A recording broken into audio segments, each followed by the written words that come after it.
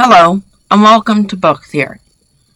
So today I'm here to explore why in Fahrenheit 451 books are banned.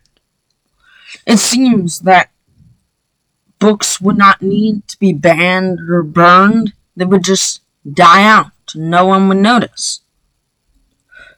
My proposal is that books are banned and burned in Fahrenheit 451 because the government is hopelessly weak and fears rebellion from new ideas introduced in books, rather than ideas introduced on TV. Books are burned in Fahrenheit 451 because the government has lost a lot of power and is trying to regain its power, but it is very weak.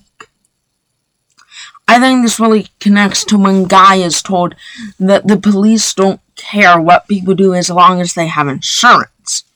Now, in a authoritarian society that bans books, wouldn't there be very strict regulations on what people did? I think that the firefighters are the only strong engine of the government, the only thing keeping a hopelessly weak government that can not project its authority across the world, well, the designated areas,